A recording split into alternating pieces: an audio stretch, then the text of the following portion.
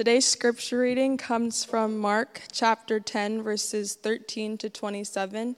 You can follow along in the Pew Bibles on page 1230. Please stand for the reading of the gospel.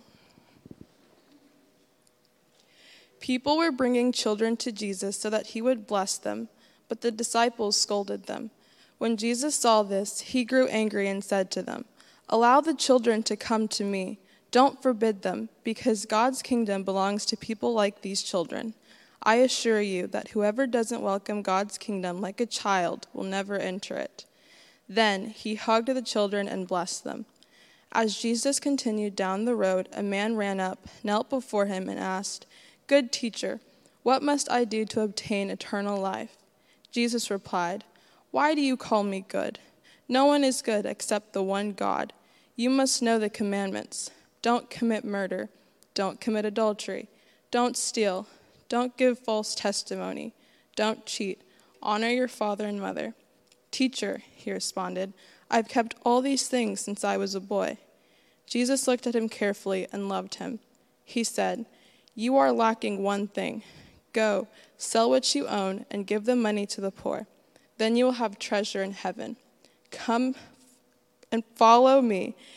But the man was dismayed at this statement and went away saddened because he had many possessions. Looking around, Jesus said to his disciples, "It will be very hard for the wealthy to enter God's kingdom." His words startled the disciples, so Jesus told them again, "Children, it's difficult to enter God's kingdom. It's easier for a camel to squeeze through the eye of a needle than for a rich person to enter God's kingdom."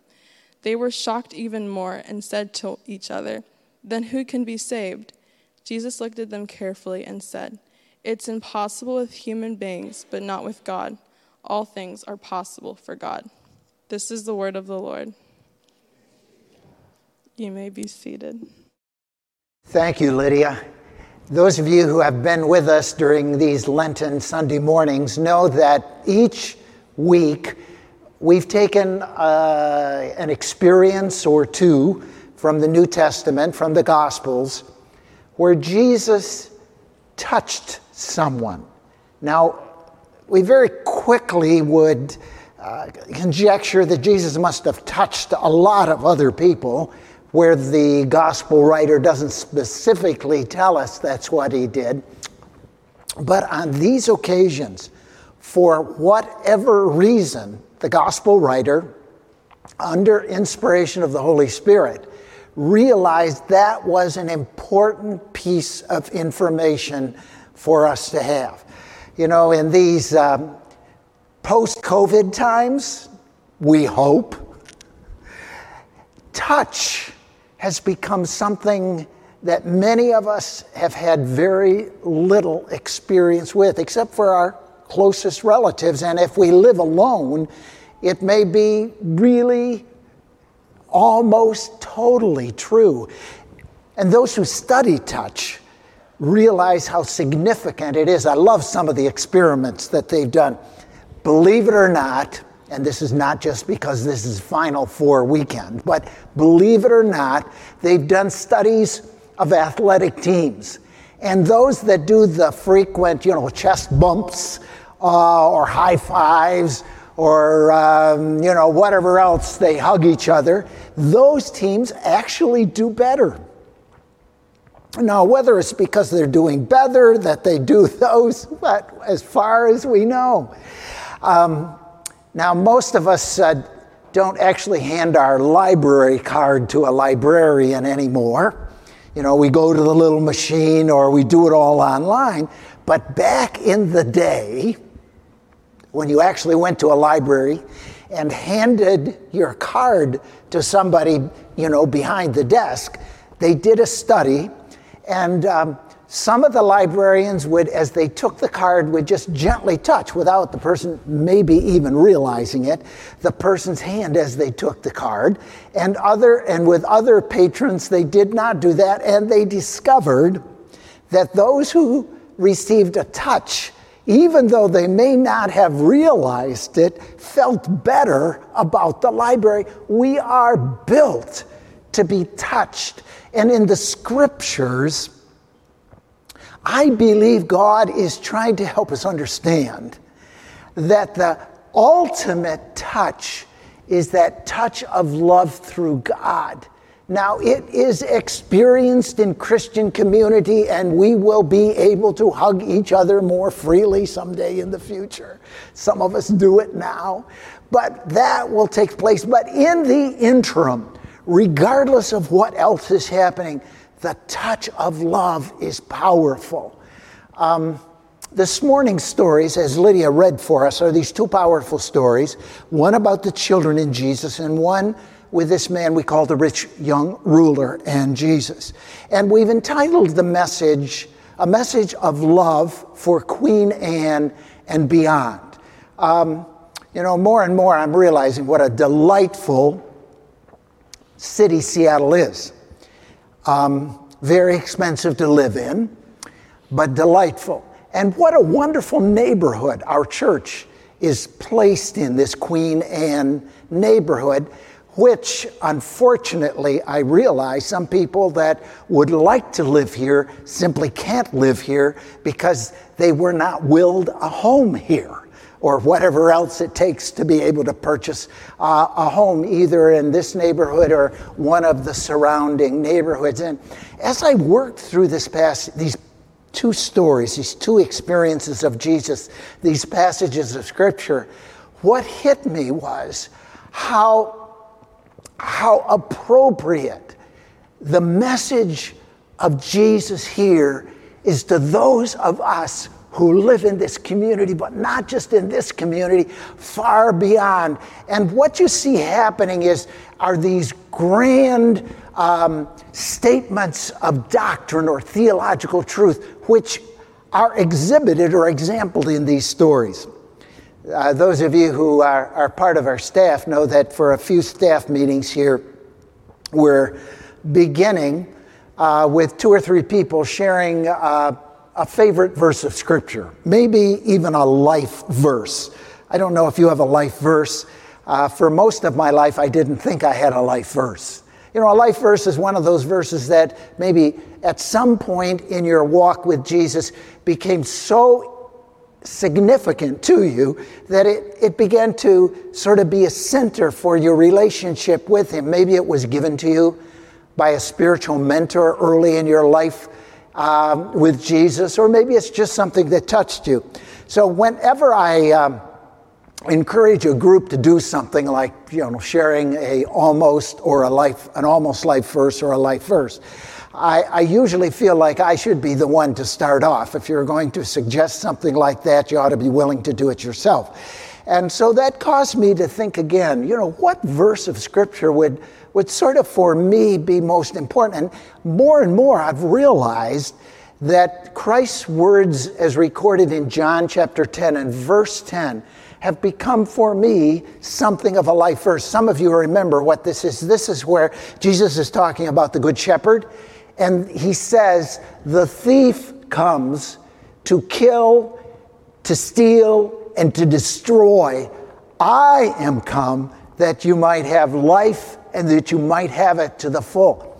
I think that verse has come to mean so much to me because I have seen, fortunately mostly from a distance, so much of the world in which we live where there are thieves which find every way to steal the most valuable things about a person.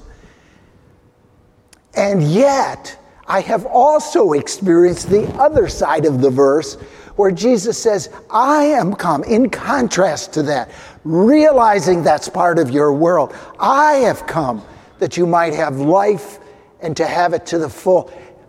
What if our neighbors in your neighborhood, Queen Anne and beyond, understood that's why Jesus came? Not only understood it, but actually experienced it. In these two stories, they're powerful stories, we see illustrated some of these grand biblical principles that once you understand them and you begin to experience them, you begin to experience this abundant life. For example, he's on his way to Jerusalem, actually. He'll soon again tell the disciples how he's going to die on the cross. And as he's on his way, what I picture is that he stopped for a few moments to rest. And of course, the crowds are swirling around him, and the disciples are trying to give him a little space to breathe. And the kids want to be near him. I picture mom saying, would you just touch my child? Because I think your touch has some power in it. I picture kids wanting to crawl up in his lap or climb on his knees. And the disciples, good protectors as they were, are saying, please, please, parents, give him some space to breathe. Actually, what they did is they rebuked the parents. It's a pretty strong word that's translated that, the Greek word. The same word is used to describe how Jesus rebuked the demons, or rebuked the storm, or rebuked Peter when Peter tried to talk Jesus out of going to the cross. So this is a powerful word. And Jesus was grieved when he saw what was going on. The Contemporary English Bible translates it angry, and that's not a bad translation.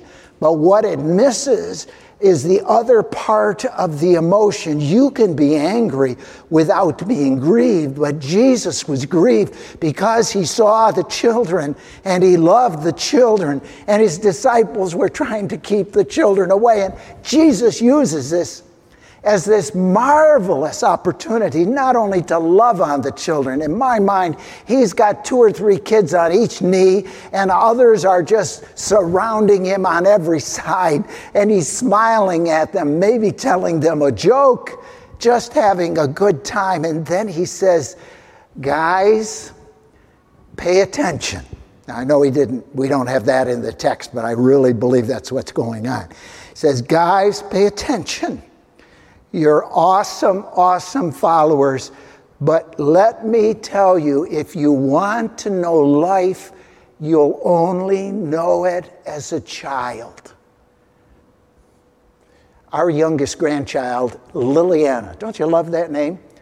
But you're going to love her middle name even better, Liliana Sunshine Brown, and she is.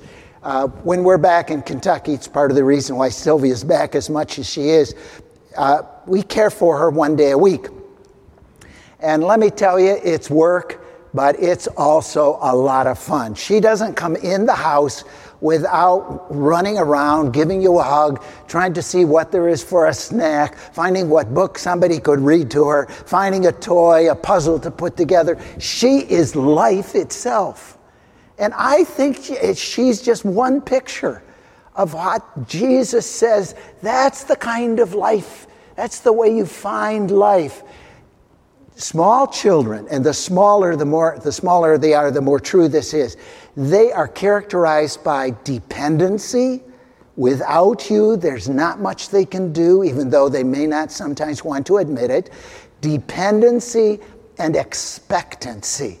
If they are healthy, if they've been cared for, they expect you'll take care of them. And that's a picture of faith. Dependency on Jesus, expectancy. Many of you know David and Janet McKenna. They're part of our congregation, although because of age and health and distance, they're very seldom with us on Sunday morning.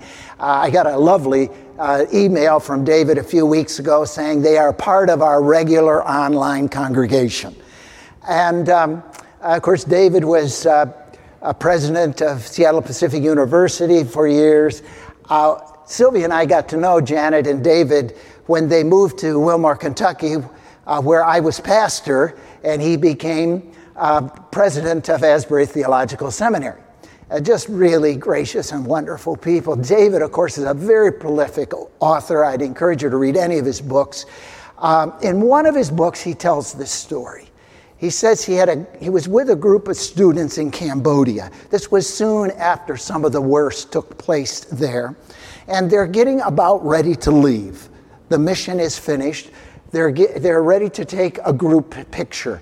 And around them are a lot of other Cambodians, including some Cambodian children. And quite soon, his attention goes to these two, obviously malnourished, dirty because they don't have any choice.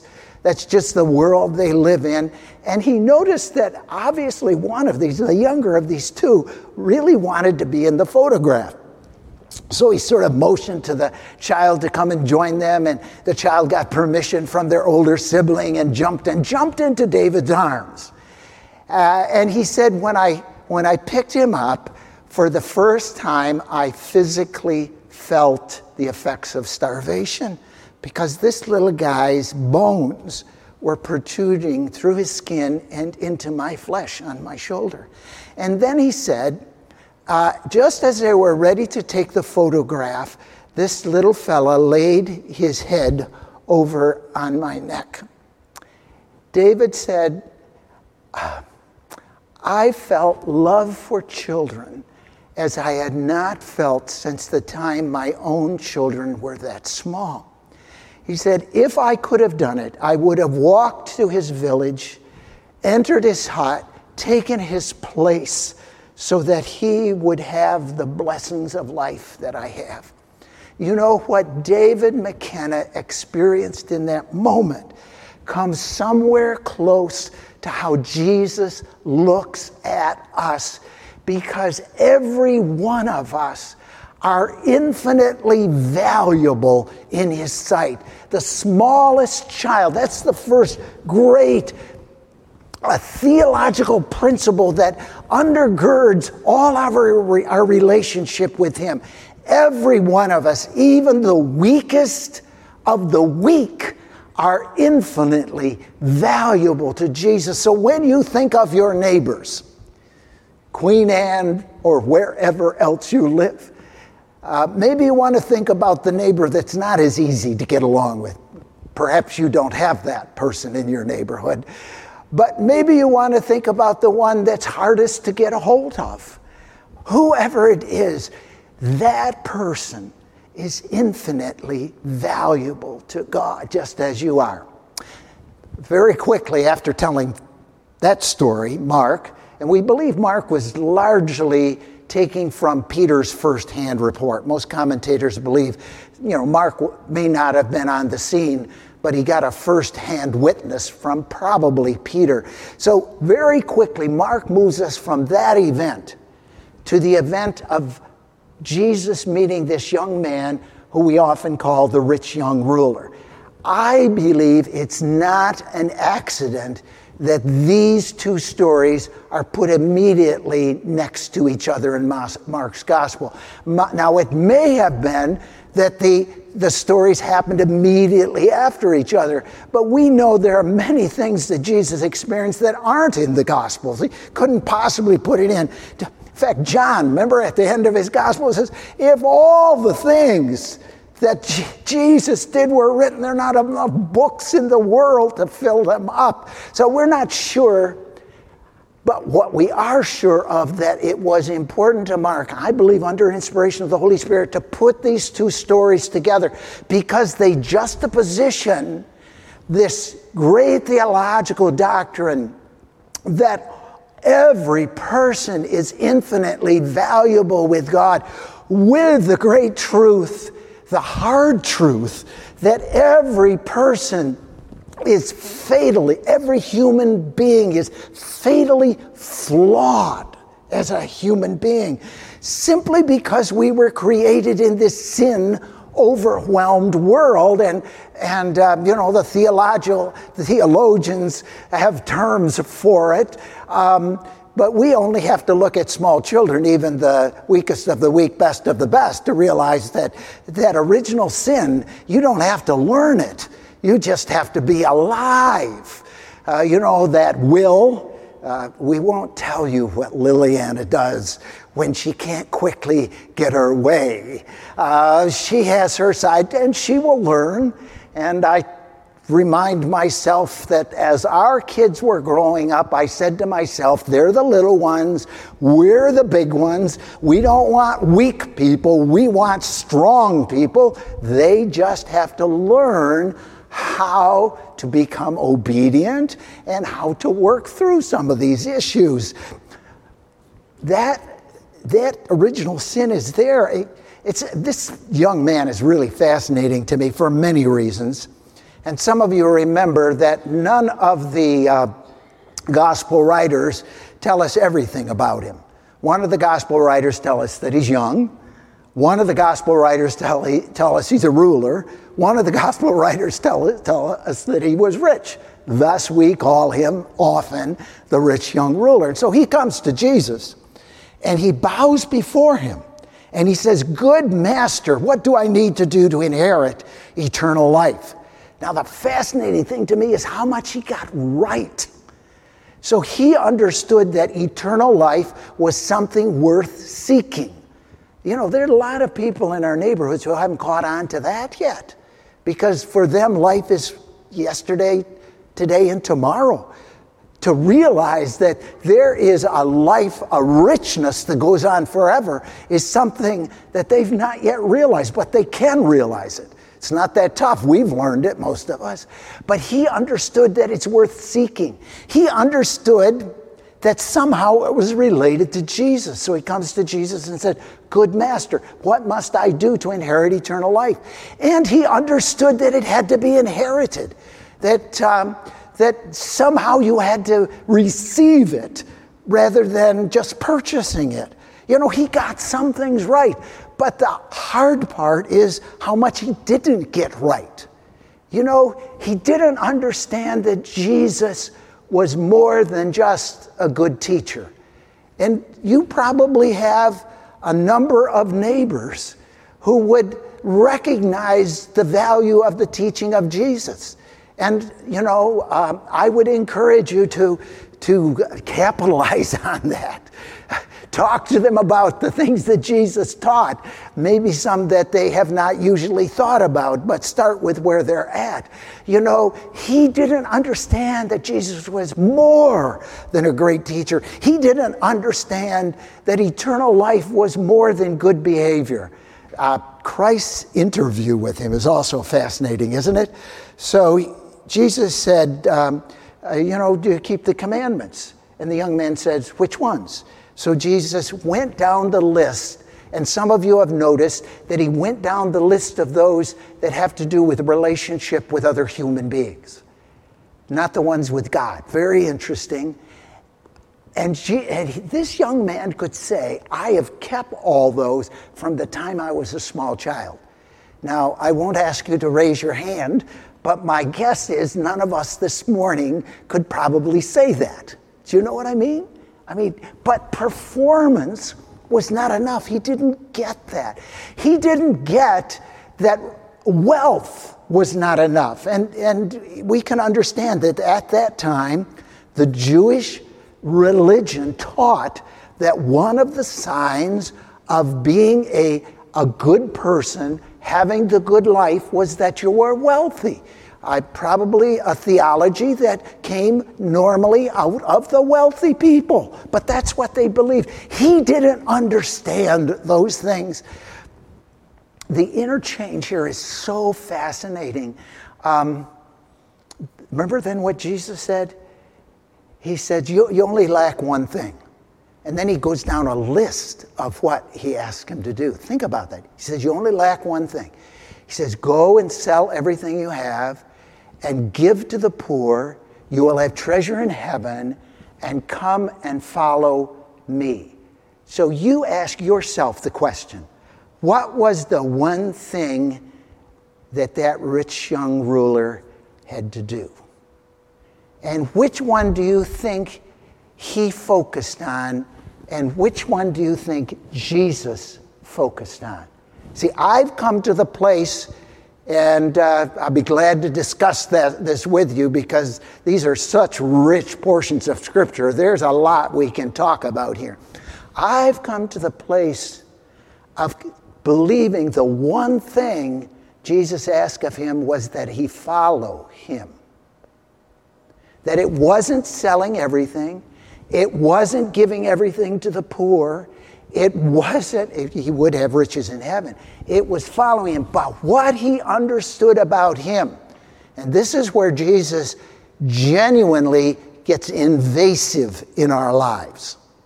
One of the things he understood about this young man was that he would never follow Jesus if he didn't give everything away. So ask yourself the question, in order to follow Jesus, is there anything that I failed to do? I mean, following Jesus is life to the full. That's part of the reason why John 10:10 means so much to me, is that I find the deepest joy in life in those moments when I realize I'm on his agenda for that day. And that every day, I don't always experience that. I'm a human being like everybody else. But when I sense I'm on his agenda, there is a depth of meaning in life, a peace, a joy that one would sell everything to have. So is there something in your life? That's simply the invasive nature of the Spirit of God. But not because he wanted this young man to be poor. I mean, not for that reason, but because he wanted him to experience eternal life. And then think about our neighbors in Queen Anne and beyond. What would it take for them to experience this eternal life? And when we pray for one another, this is what we pray for, that they might know that deep joy that comes in Jesus, which once they know, nothing else in the world means anything at all. I love, as this rich young man goes away, do you remember how he went away? Sorrowful. That's the way it works, quite frankly. When it comes clear to us what we need to sort of release in order to know deep joy, if we don't do it, we're going to be sorrowful inside. It's just the way it is. And did you notice what Christ's response was? Christ looked after him and he loved him because he just wanted that young man with him. He might have been the 13th disciple. I've sometimes wondered what happened long term in this guy's life. This guy we call the rich young ruler. Did he ever come to Jesus? Now, I'm an eternal optimist. You just got to mark that down. The more you get to know me, you'll realize that's the case, okay? I try to be a realist too, but I am an optimist. I tend to believe somehow, some way, he found Jesus. He wanted Jesus so badly, but on that day, he wasn't ready. Maybe it was at the cross. Maybe it was on Easter Sunday morning. Maybe it was in relationship to the young church. Maybe it was watching Stephen be stoned. Maybe it was when Paul came to know Christ on the road to Damascus. I just hope, because over and over again, that's what we see. The people who say no once end up sometimes saying yes to Jesus. I used to be concerned that when I would invite somebody to say yes to Jesus, that I had to be very careful because I didn't want them to harden their heart, as certain evangelists used to talk about. Because saying no, I thought, might harden their hearts. Then they did the stats on this. And they, at least in our culture today, most people have to say no 10 times before they say yes to Jesus. So, no problem if they say no, just keep praying for them, love them, don't make it a rejection, just keep talking to them, because maybe they're on number 8, or maybe they're on number 9, or maybe they're one of those wonderful people that don't need to say no 10 times to Jesus first. We are ultimately valued. We are desperately flawed. We are eternally loved by the God of the universe. And when this young man left, he left with part of Jesus' heart with him. And Whatever we're struggling with today, that is exactly the way Jesus is looking at us. And whatever your neighbors are struggling with today, that is exactly the way Jesus is looking at him. I love the story that Ron Lee Howard likes to tell. There was this eccentric and very wealthy art collector. And he was, through the years, because of his great wealth, able to collect the kind of art, personal exhibit, not publicly exhibit, personal exhibit that included most of the great masters, the Renoirs and the Gauguins, the Picassos. But like all human beings, the time came and he died. And according to his will, there was to be a public auction to sell his works of art. And so the day came, the auctioneer brought the group together. I think people came from all over the world because some of these works of art were not often available at any price. And as he began the auction with all these fantastic works of art around him, he said, now the first piece we must auction off is this picture. So it's a picture of a rather elderly man, not necessarily attractive and not even a great picture. And so the auctioneer says, what am I bid for this picture? And there's silence in the room, like this is not why most people came. And finally, from the back of the room, there is a very small bid, a few dollars from this another elderly gentleman. And he's saying to people around him, I hope people don't bid very high because that's all the money I have. And I really would like this photograph. This fellow was my boss for 30 years. And although he had so much and I had so little, all through my life he's treated me with respect and honor and cared for me. And just to have his picture would mean so much for me. And the auctioneer said, is there any other bids, going once, going twice, and finally sold to the elderly gentleman in the back. And then the auctioneer says, the auction is over. And people from all over the room say, what about that Renoir? What about that Gauguin? What about that Picasso? And the auctioneer says it was very clear in the will that the auction would be held, the portrait would be auctioned off first, and all of the other works of art would go to the person who purchased the picture. Why I love that story is it's a perfect picture or an acceptable picture of how we know eternal life. Jesus comes into our life and he can look like nothing compared to all the other stuff. And that's actually what we're up against when we're trying to share our faith with people who don't know him. He looks like nothing compared to the great works of art. But once you know him, you realize that everything else of value in life comes because you know him. Let's pray together. Father, in just a few moments, we're going to celebrate this marvelous reminder of your great love. We call it Holy Communion.